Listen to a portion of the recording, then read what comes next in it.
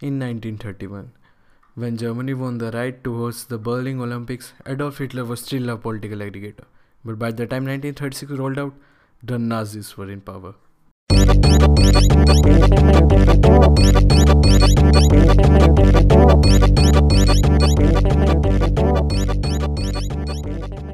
Alright people, this being the very first episode of the podcast, we're gonna take a dive into one of the topics that always fascinated me.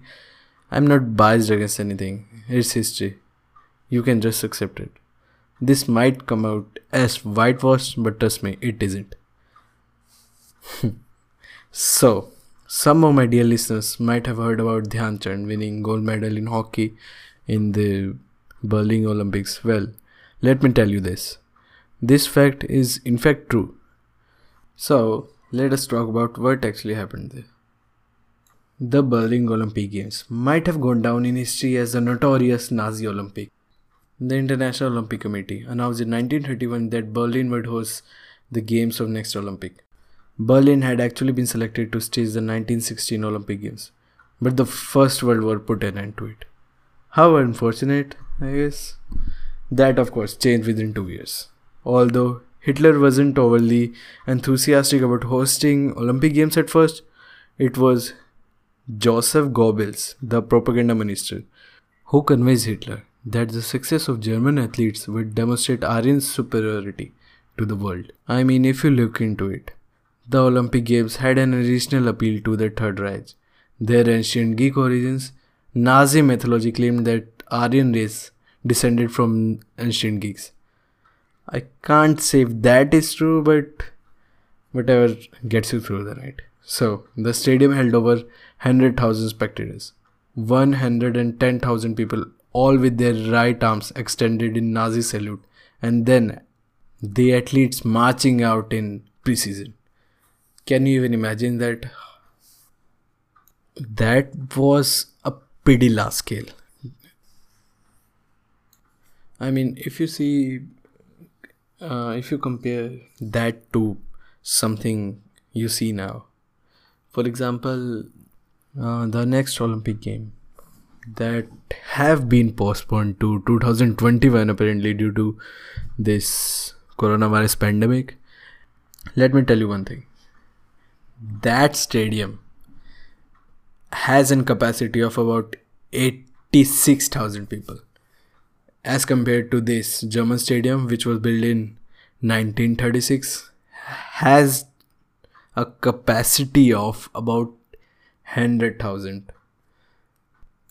I mean, that is not a huge gap, but if you compare to something that was built in 1936 to something that was built in recently, 2020, the construction wiped them in 2020, and like it's been going on for about 5 years, but you can see for yourself. You can imagine how majestic the stadium was.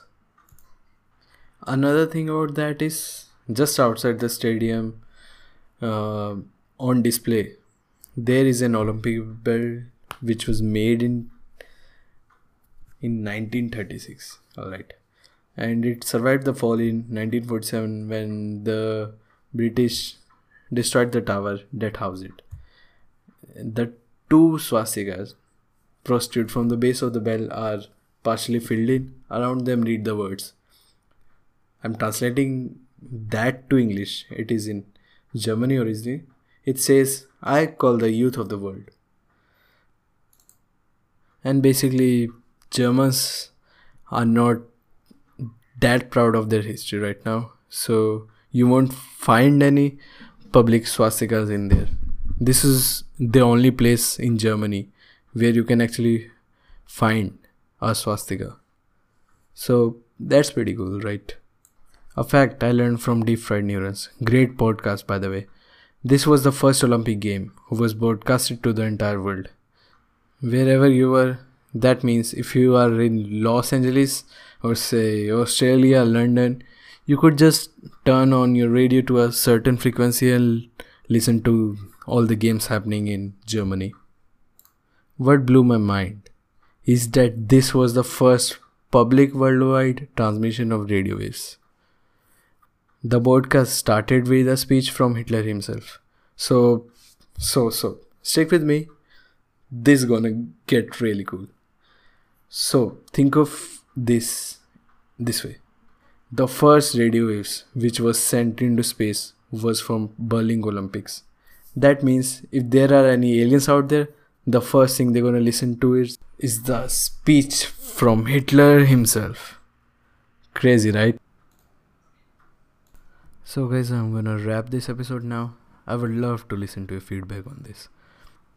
So this being the start of our journey, there would be more exciting content for you all. Signing off.